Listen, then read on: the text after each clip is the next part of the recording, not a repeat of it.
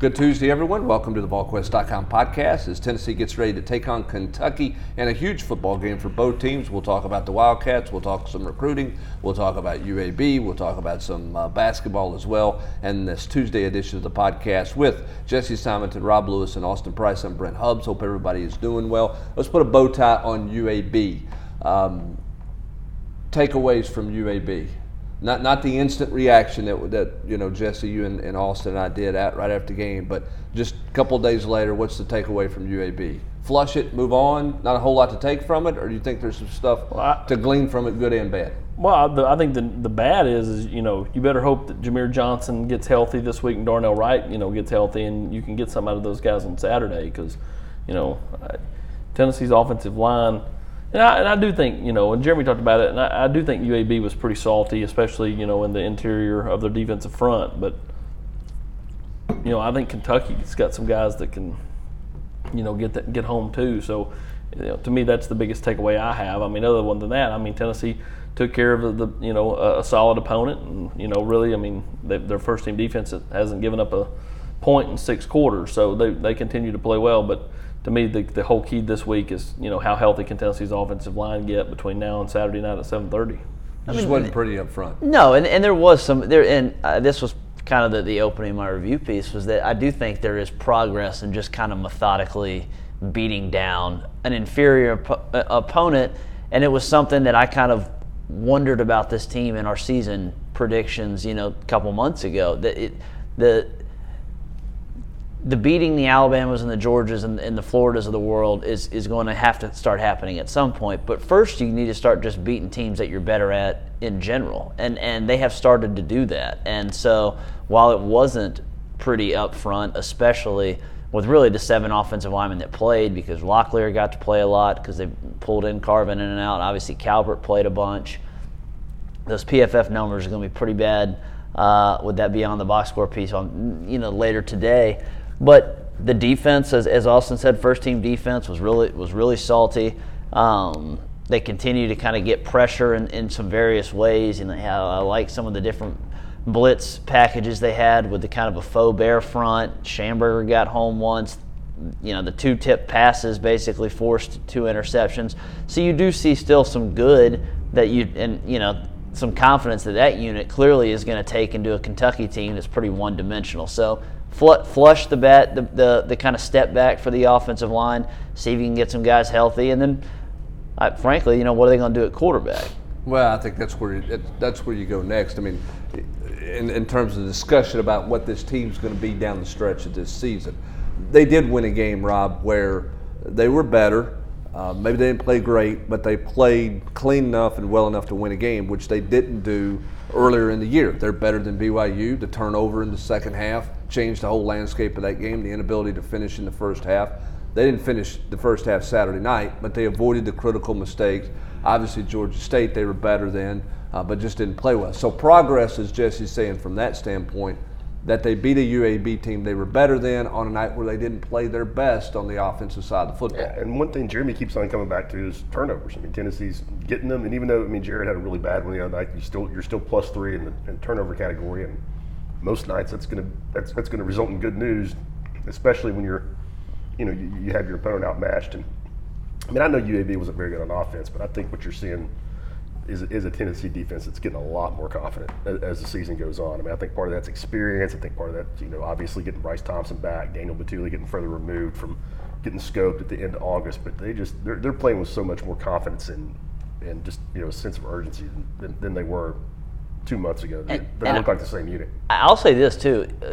What was impressive, as the counter to kind of how Tennessee's offensive line performed, Saturday was probably the first time all season the defense played really well, despite Batuli not really having a good game. Now, Jeremy Pruitt has alluded to the fact that how much they missed him the first couple weeks of the season and the defense struggling there. But Batuli was really a non-factor, I thought, on Saturday, and yet the defense didn't miss a beat. And Toa might have had his best game in terms of a complete performance in his young Tennessee career. Obviously, Bryce Thompson was fantastic. Middleton and Solomon really good again. Karat Garland played a lot. Bumphus was back in the rotation. So to Rob's point about, other guys gaining confidence, I thought that really showed up, especially on tape, when you say, hey, it wasn't 35 out there making every play, it was a bunch of other guys. Well, and I think the biggest, for me personally, the biggest example of them getting more confidence is they're faster. And it's not because they picked up some foot speed. It's not like their 40 times are better now than they were the in GPSs August. are reading the same. They're reading the same, but they're getting there quicker because their first step's the right step. There's no hesitation in which way to go or whatever. I think that's a big part of why Nigel Warrior looks like a faster football player right now. Schamberger, although maybe didn't play his best against UAB the last few weeks, is in better position because he's got more confidence. So I think the confidence is showing up on that side of the ball, making that a faster looking defense, which is making them a more productive defense. So continued progress on the defensive side of the ball. Now they've got a unique challenge this week against Kentucky, which we'll dive into throughout the week. But let's go back to the offense and let's go to the quarterback deal.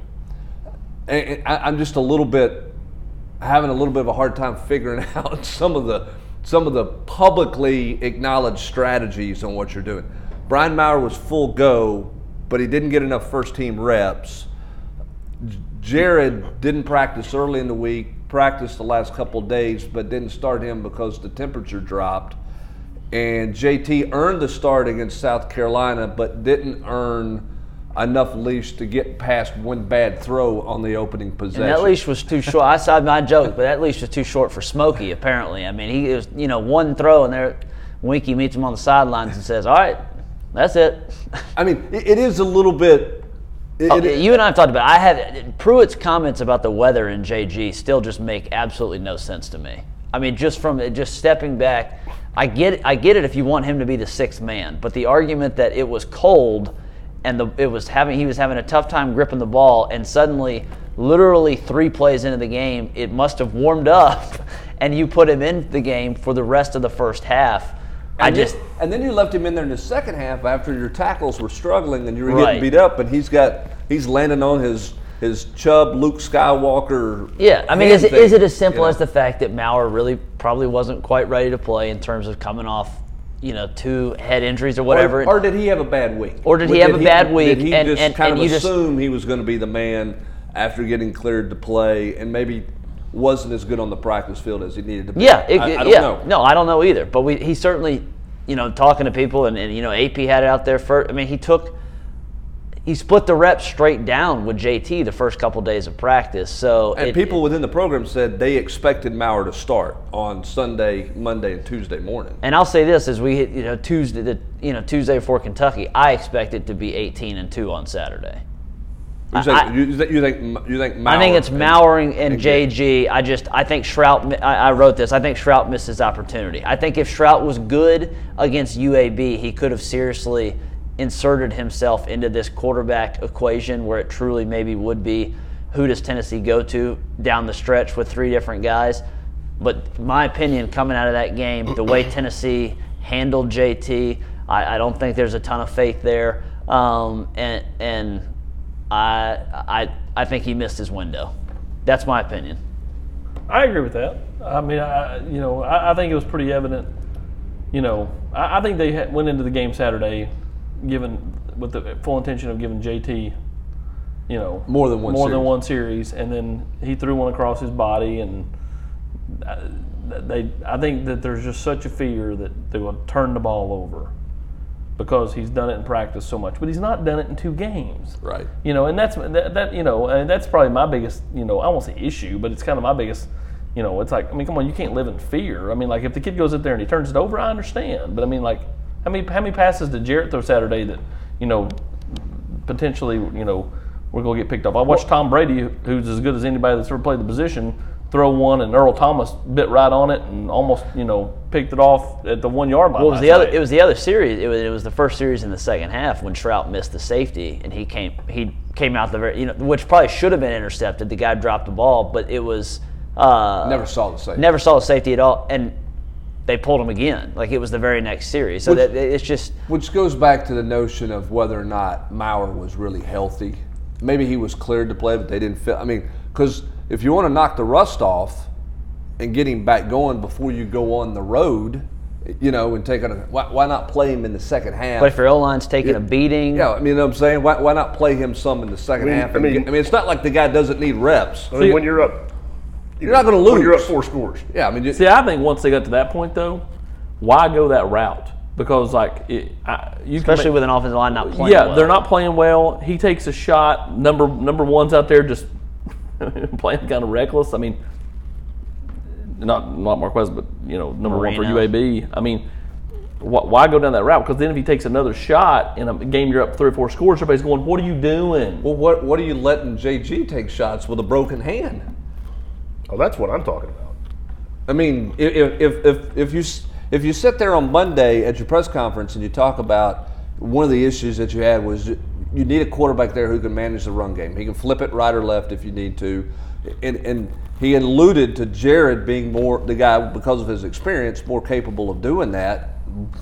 Why continue to get him knocked down in the second half? Now maybe you don't go to Maurer there, but I mean, which goes why not go back to Shroud and say, hey, look, manage the game, get a little longer in the tooth, get some experience. Which goes back. The whole flip in the run game makes sense because I was told before the South Carolina game that was the one thing that they were most concerned with about JT was during the week. As much as they worked it and repped it, he kept getting he didn't flip it. He didn't flip it correctly and would give the opposite signal that he was supposed to give, and so.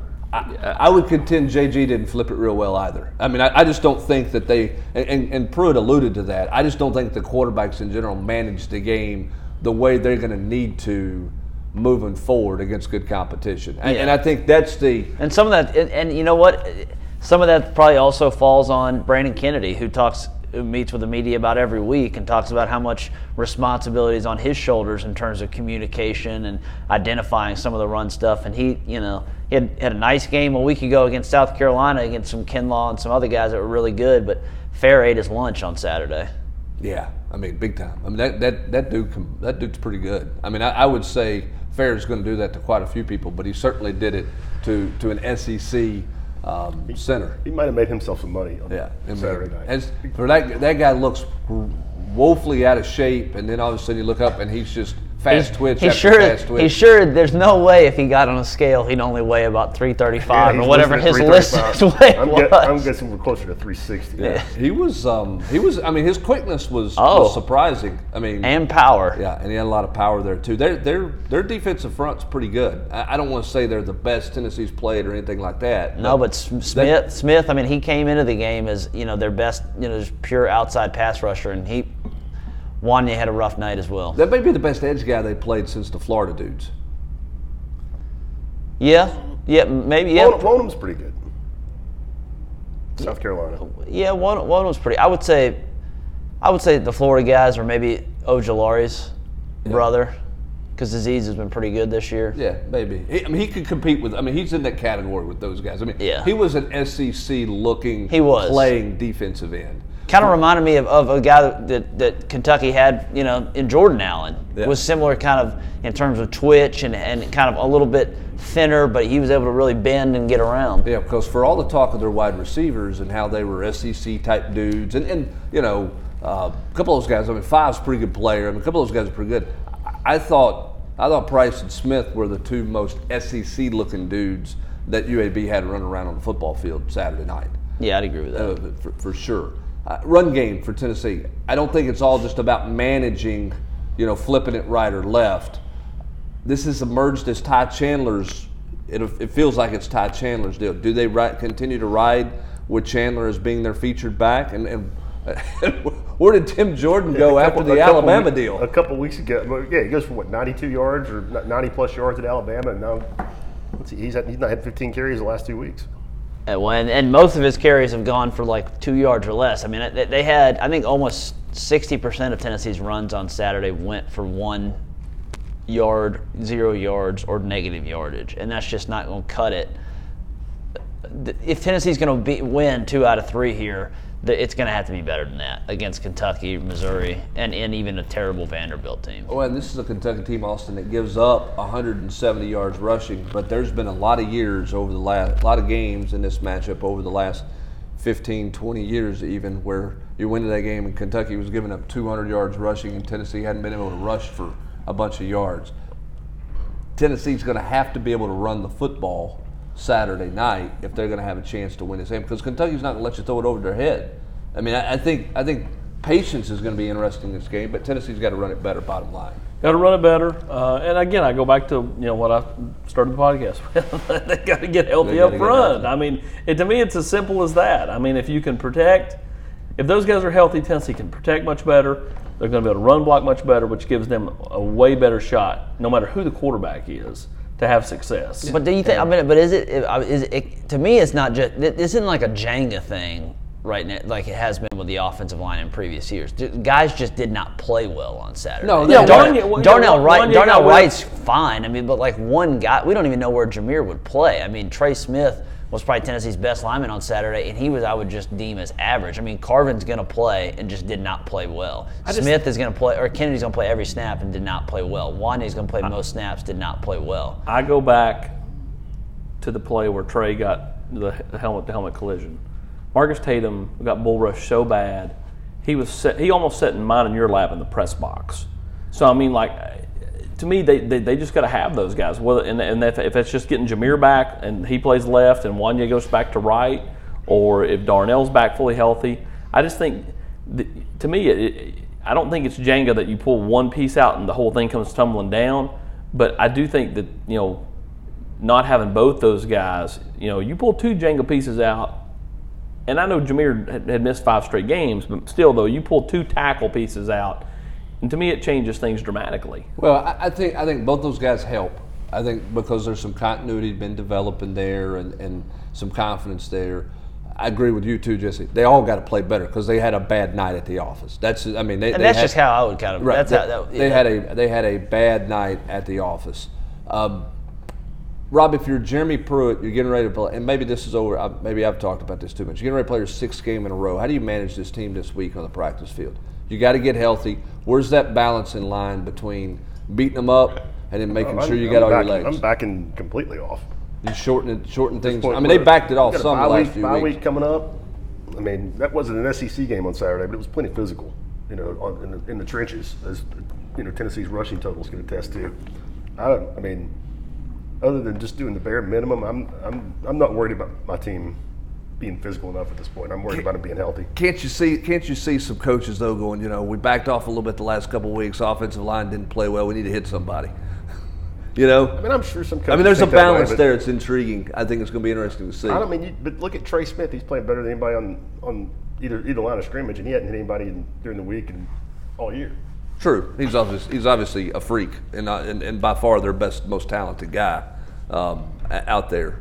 But I think they do have to manage it very carefully this week. So that's something to keep an eye on as you move forward. So thin. If you get somebody deemed to practice this week, I think the risk really outweigh the rewards at this point. And this is where we find out, if they. I don't disagree with you. I don't either. And this is where we find out, how much growth Pruitt has in his 2nd season on the job, because he made this mistake a year ago where he was frustrated about because they didn't play well. They didn't play well, and then he beat the hell out of his team before, the Vandy game, and they just didn't have, the juice at the end. And he's clearly a coach on Monday that wanted to make it very clear his team's not as improved as everybody wants to anoint them being. That they're not close to being as good as some people think, or have not improved as much as outside people think, given the fact they've won a couple ball games here and had a little bit of success. So we'll keep an eye on that on the practice field as we cover practice this afternoon and on Wednesday and continue to talk to people.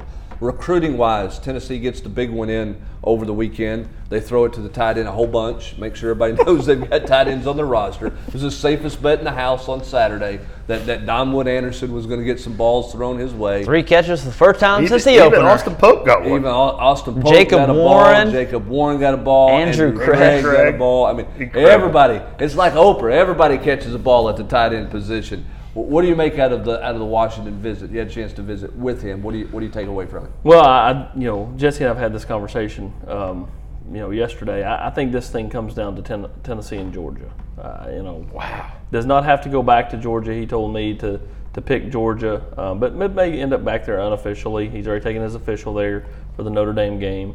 But getting him the last weekend to me is, a big deal. You know what? Honestly, I think it's Tennessee, Georgia, and Jesse may disagree with me here. I don't think Alabama's third.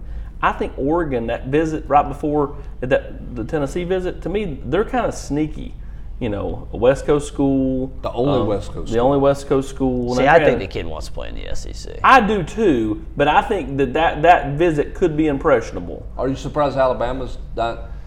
Well, we'll see. He doesn't seem to have as much talk doesn't seem not right now. But that could change obviously this week. Yeah, he goes there. He goes there this weekend. Well, it's going to be a rocking show with that deal. One versus two. So. And how do the domino? I think there's also with Alabama. There's kind of the underlying domino. If Gilbert ends up there, those two guys have been pretty open about the fact they don't think they're going to play at the same school, which is why LSU is not even a contender for Darnell Washington. So is that kind of a subtle? But I think this is a Tennessee-Georgia deal, and we'll see. Niedermeyer's done a great job putting the Vols, in position with the family. The mom likes Tennessee, was back here. Darnell's been here a bunch. Had fun playing video games with Pruitt. I think there's just kind of a natural comfortability here. But when push comes to shove, is Tennessee going to be able to, beat out a team that, is just at a different part, program-wise than they are right now? Right, because it comes down to, can Tennessee win with a personal relationship over a program that's a playoff caliber team? Yeah, and AP, I mean, what he said, he talked about he likes the Hartley guy at Georgia, and so it is. Now, I don't know the similar personalities between, how he connects with him versus how he connects with Niedermeyer, but Niedermeyer is the reason that Tennessee is in this deal. Yeah, 100%. But I mean, he told me yesterday that he likes how just consistent the staff is. That they're about ball. There's not a lot of flash. But in reality, I mean, when you look at the teams recruiting him, Alabama, same type way. Georgia, same type way. So it's not shocking that, and he seems like a very meticulous kid, one that just sits and takes in everything that he's told, watches everything, then reacts. Does not seem like an emotional guy. I mean, I'm sure he maybe plays that way, but I mean, I'm just talking about when you talk to him with the way he's approaching the recruiting process. So I can see why he clicks a certain way with certain staffs. But Tennessee's kind of this is their Henry this year, or their Darnell Wright. This is the guy that Crouch. Yeah, this is the guy that they're going to have a best shot to land a 5-star with, and if he makes it back in here, which he's supposed to for that official visit that last weekend, Tennessee's I think going to have a real shot. So he comes in December for his official visit. Jay Hardy comes off the board on Wednesday, tomorrow morning. He's supposed to come off the board. Still feels like Tennessee, even after the Auburn visit. I think we all tend to think that that's where that one still rides. Right now. In my opinion, I think Tennessee. He's laying low after the Auburn visit. Now, I will say that it's not like he's having conversations. He's been laying low for a while, though. I mean, right? He wanted to get this thing done. I mean, like a lot of kids, they don't. I mean, everybody knows how I feel about the crystal ball, okay? But I mean, a lot of kids just don't want their stuff. I think that the fact that Tyler Barron's dad works here and everybody just pegs him for Tennessee drives Tyler crazy. I think kids just don't like anybody knowing what they're doing, and it just it's almost impossible for it to not get out anymore. So I think the kids try to lay low the best they can, especially when they're up against a decision like this. And I've always felt like Tennessee. I just follow the visits. He's been to Auburn twice. He's been to Tennessee a million times, and family. I don't know who all went to Auburn, but I mean, people. Everybody up here. It wasn't just the mom and dad for the visit. I mean, Kevin Cooper flew in, came up for the game, and I mean, there were other family members that came up, and they had the pictures and the jerseys and all that stuff. I mean, I just feel like that he's long wanted to play at Tennessee, and Tennessee's ability to flip this thing around the last month has helped ease any concerns that he or anybody else could have had. Any other recruiting takeaways from Saturday? Anything of note? Well, I'm gonna be interested to see what they do with Tisdall. I mean, he's a young man that academically is trying to get some stuff squared away. That's a South Carolina, Auburn, Tennessee deal. Tennessee just likes him as an athlete. They like him a lot. He could play running back. He could play linebacker. R.J. Perry's another one. Big defensive lineman. I mean, he's 6'6". Seems to be a guy kind of 299, climbing up the board. Yeah. Another guy that just athletically is really, really talented. So Tennessee continues to I think make a play for certain guys. And again, Tisdall's a guy that wasn't really nowhere to be found 6 weeks ago, and all of a sudden now he's Tennessee's a real factor with him. How many more of those guys pop up over the next several weeks? I think it depends a lot on what happens. Obviously, Jay Hardy, Tyler Barron, Oxendine, Big O. If those guys fall Tennessee's way, then the numbers and the faces won't be so different. If you were to miss on some guys, though, then all of a sudden it does change. Maybe Tennessee goes heavily after this guy or that guy down the stretch. Well, I think with Tisdall, it's interesting who's going to sign him in December if the academic concerns are there. That may be a guy that gets pushed back into February because you're not ready to take it. You haven't seen those fall grades, that semester grades. You're not sure where all that's at. So that could be a storyline to watch with him a little bit moving forward as well, because that's one of the byproducts of the early signing period. The academic equation is a little bit different because you don't have as much information the second week of December as you have in the first week of February. Well, yeah, and another guy who I don't think he doesn't fit this academically, but he's someone that Austin talked about a bunch during the spring, and then it seemed like Tennessee kind of faded with him a little bit. Maybe he faded with the Vols. But Beckwith was back here this weekend. Yeah, he got to the game late, but was able to get a spot and spend a lot of time with the coaches after the game. So where does Tennessee kind of stand with a kid like him? Does it, because we're talking about the board reshuffling and some different guys being reevaluated. Seems like he's hot on Florida. I think Kentucky, who Tennessee obviously plays this weekend, is kind of involved there as well. So he's another one that I think. Do they get him back up here for an official visit? Where does he kind of sit in terms of – because he's kind of a Swiss Army knife in terms of what position he plays. Well, and again, you have to massage the whole basketball angle with him. I mean, obviously – Well, I don't know how Kentucky's doing that.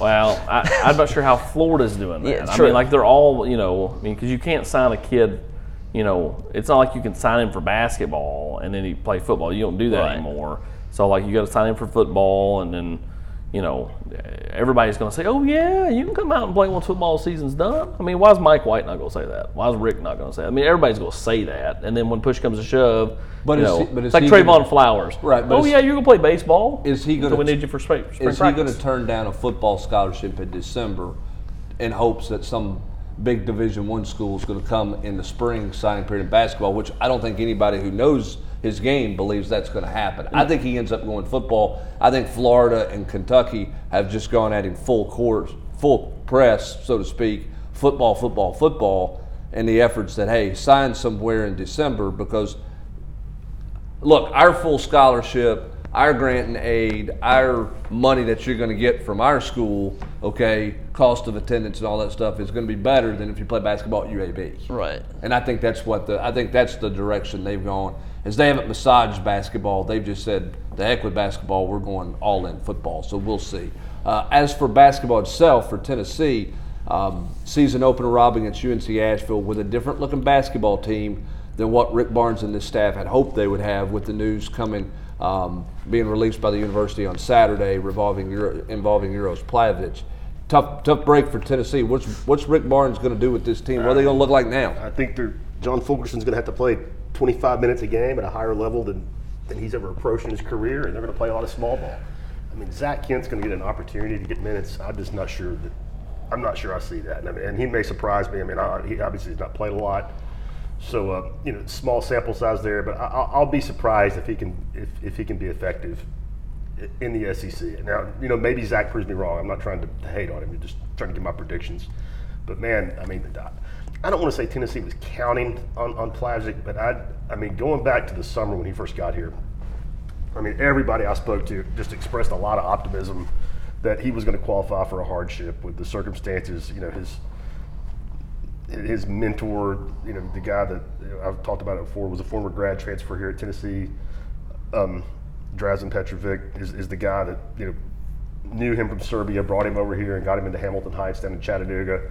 Drazen gets a job at Arizona State and like a, you know, video coordinator, not an on-dimension system, but Bobby Hurley hires him, which is the only reason they get Drazen or get Urosh. Bobby Hurley fires Drazen after 1 year, and, you know, not surprisingly, Urosh wants to leave. Right. And that was, you know, I think Tennessee felt like that, and there were some other mitigating circumstances behind the scenes that Tennessee felt like they had a good case. And some people that I talked to, this is as frustrated as I've ever seen them about anything. So a lot of surprise there. And, you know, I know Rick Barnes spoke at the quarterback club on Monday and, you know, indicated that there was one more maybe avenue for an appeal. Technically that's true, but people I've spoken to said that appeal, it's the, you know, the final one. And Urosh has been denied once. His appeal got denied.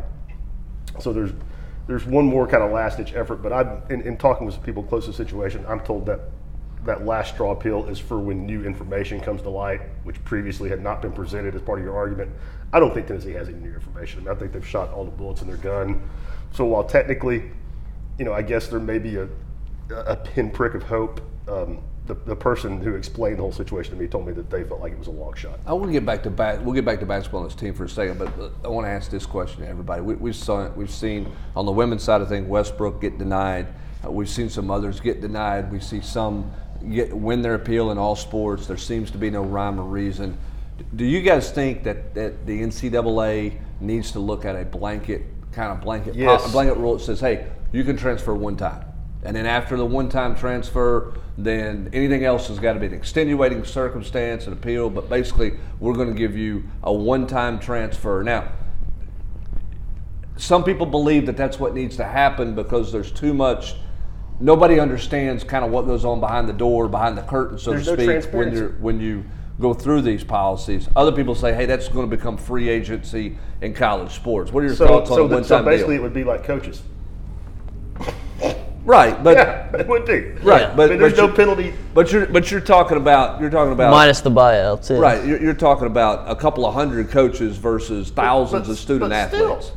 I mean, I do think that there absolutely has to be some sort of transparency, and because part of the issue that happens with these situations is then it just becomes a mudslinging contest where schools are mad at schools when, based on what we learned this summer through some of the football stuff, especially with Michigan, Aubrey Salmon, that kind of stuff. In the end, it really sounds like the schools have very little.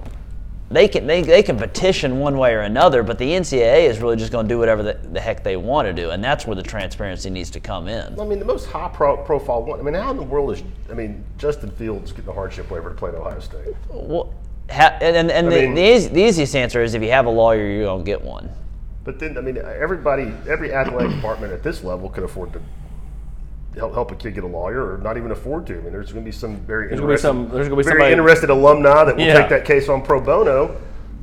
And Well, that probably should have happened for Euros, because if you go down the football list, the guys that had representation mostly were the ones that got the green light. I mean, it was Tate Martell, it was Fields, and it was it was. Well, if they start letting them transfer like one time with no penalty, play right away, that's what you're. So that's the conversation I've had with a couple people and said, hey, there's a thought out there. The tampering that goes on would be unbelievable.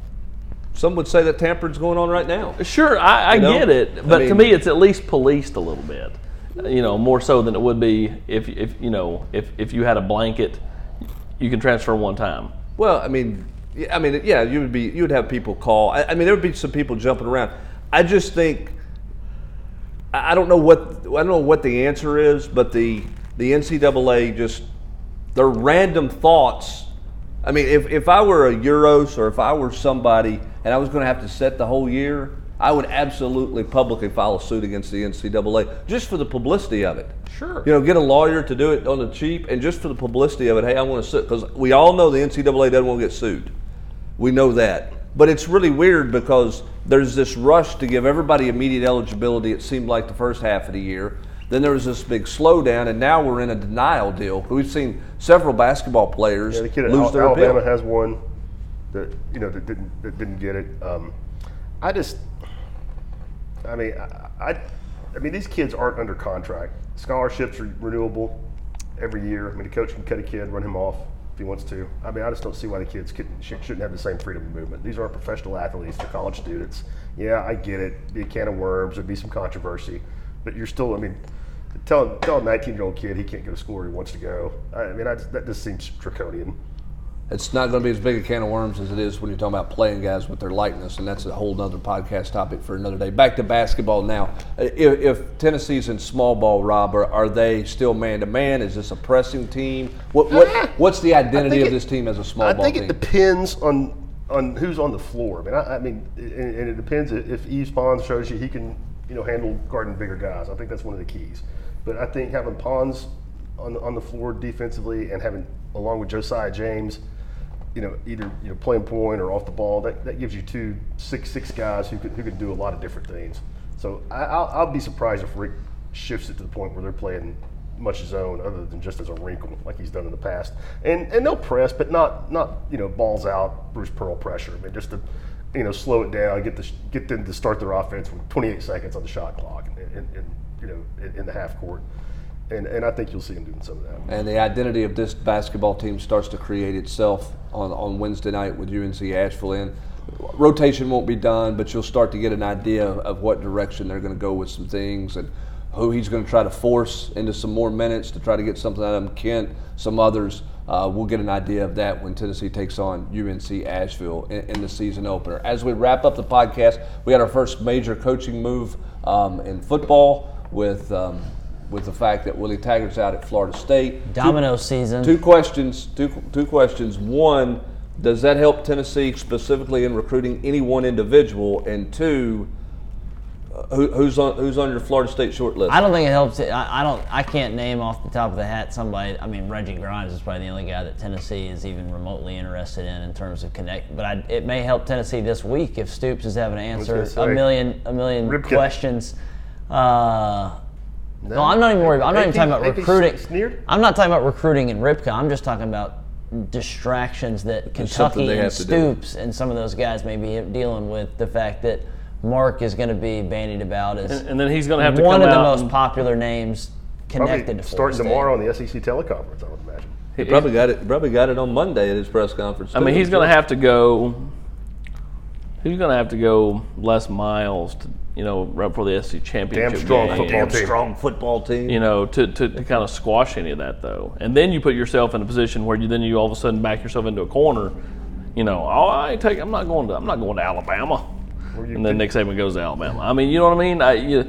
The better off just to I'm coaching my football team right now. The reality for him is nothing's going to happen in the Florida State search until after Thanksgiving. Or the weekend of Thanksgiving. You might have something you think in place, but you really can't get to, if you're going to hire a sitting coach, you can't get your dominoes really going until you get to that point. So there's going to be a ton of speculation out there. Stoops' name is going to be out there. A couple other guys. Who else you think is going to be in the mix? If you're Florida State, the buyout number is kind of crazy out there. I've seen it everywhere from $24 to $18 million for Willie Taggart. But they ponied up and paid it in private money. So now those people got a big say in who they're going to hire. If you're going to make that commitment, that you've got a big fish at least. There's no. So? These ADs don't have plans anymore. They don't have a plan. Can't in imagine. place. I understand he had to go, but I don't know. So who are you going after? I mean, I think Stoops is on the short list just because of the familiarity, and that's somebody you would have to pay $8 million a year to. It does depend on how much money you have. I mean, it really does. I mean, the fact that three old guys can say we'll go ahead and write this check. That is just some rich boy money right there too. To just have three guys pay $20 million and say, Get us another one, boys. Or did they say, "Hey, I'm going to go get us another one, boys. We're the search committee." Okay, so they may be doing that, but if they are doing that, that means that the finances there, they're probably going to be able to invest in somebody that's. Could you go get a Matt Campbell who's been up for a bunch of jobs, or at least been rumored about? AP and I've talked about this all. Rob was on this. I mean, I think if Clay Helton, with what happened, USC is going to be will be the biggest opening at some point here this fall. So is Florida State trying to get out in front of that? Because if Urban Meyer is not going to return to coaching this year, then I think James Franklin becomes the most targeted guy for a big job, and I think he'd be USC's #1 choice. He is on that short list. You see some of the betting odds for Florida State as well, but the only way you're getting Franklin is if you can pay a boatload of money. All right, last question, then we got to go. We got to be done here because I've dragged this on forever in this podcast. But how good of a job is Florida State? Got a lot of tradition, got some facility issues. Yeah, I was going to say facilities. Facilities, administration issues with who's actually in charge because they couldn't find an AD this past time that they had to hire a new AD. I'll say this though, in the week ACC. I think it's a great job. I mean, just with the recruiting base and, it's not USC or Alabama tradition, but, I mean, they've got some tradition there. I mean, Heisman trophies, national championships. And, I mean, I think it's a really good job. You got one team to beat, and you're in the college playoff if you can get your stuff together. It's the administration stuff. I mean, that's what they got to get sorted out. Jimbo, that's why Jimbo left. I was going to say administration and facilities. I mean, Jimbo didn't feel a commitment. And Jimbo also just left that roster tattered. Right. And then the reason Taggart got fired is because he didn't recruit a quarterback for 2 classes. But that's also a place where you could restock the roster pretty quickly. You can. I'm just saying, but that's just by staying home. Well, he didn't. Well, that's what they thought Willie could do because he's a Florida guy. But Willie didn't sign a quarterback, and then when you go out there and there's 15,000 fans or 20,000 fans, whatever in the stands, it ends it there. I still think it's a good job. I think it's a great recruiting base. They do have some facility issues. It's not Clemson right now, which I think some people are kind of. That's the Florida State folks are really bothered by that. But as Austin mentioned, it's in a conference where getting to a bowl game, it's a lot easier to get through the ACC than it is to get through the SEC. Or even the Pac-12. Or the Pac-12 for that matter. Well, PJ Fleck take his 8-0 Minnesota and row that boat down to Tallahassee. Swamp water. Mike Norvell would like to get in it for sure out of Memphis. I don't see Norvell getting into that. He's got Arkansas written all over it. Yep. I'm with Jesse on that. Unless Gus Malzahn goes back too to much Auburn. money to buy Gus out. That's what I'm saying. They had to fire me. Wait a minute, you got inside scoop. I'm telling you, I think Gus may just see the writing on the wall. They could go 8-4 if they lose to Georgia and Bama. It's going to be the same old song and dance. Would include a $28 million buyout check after they fired me. If I was him. The thing about Fleck, Jesse's right. You get in the boat up there at the top of the Mississippi, you just roll right down into the Gulf, hang a left down to Tallahassee. I told Jesse this earlier. My dream scenario would be James Franklin and Auburn just tweaking Nick Saban at every turn, every press conference. Wouldn't that be fantastic? The one name going out the door we haven't mentioned, it took literally about 18 hours for Lane Kiffin to go ahead and leak out his name, saying he was interested in the Florida I think State you job. could get him when you just put a bunch of money. That's if you're Florida State and you're looking for relevancy, now can you control him? I get all that, but. Can you imagine him? The only way he gets that job, not the only way, the way he gets that job, as AP kind of talked about off air, is if they don't actually have the money. Yeah, but they put all this money. If they spend everything on the buyout, you could structure his contract. Then you could get him for cheap. Yeah, you could structure his contract to where, he gets paid little to nothing up front, and then the more he wins, the more it balloons and blows up. But then if you're winning, then that's making money. So I'm just looking forward to every job that gets open. Lane leaks it to somebody one of his buddies out there that Lane Kiffin is interested in X job. If it's a Power 5 job, he's going to be interested. Is Brent Venables looking to make a move? That one's interesting. Could he be ready to be a head coach, or is he comfortable where he's at? His kids just got to Clemson now. Lane Kiffin or Billy Napier. Napier's name's been thrown around at Florida State. Brent Venables is like my buddy Brian Nix at Alcoa. He's content winning championships over there. Yeah, but they're not winning championships. I know, but Bud's out the door. But for years it was Bud Foster. He was very content there. who's interested in that job is going to be a storyline for sure in college football over the course of the next few weeks. That's going to do it for this edition of the Volquest.com podcast. For Jesse Simonton, Austin Price, and Rob Lewis, I'm Brent Hubbs. Thanks for joining us. Have a great day, everybody.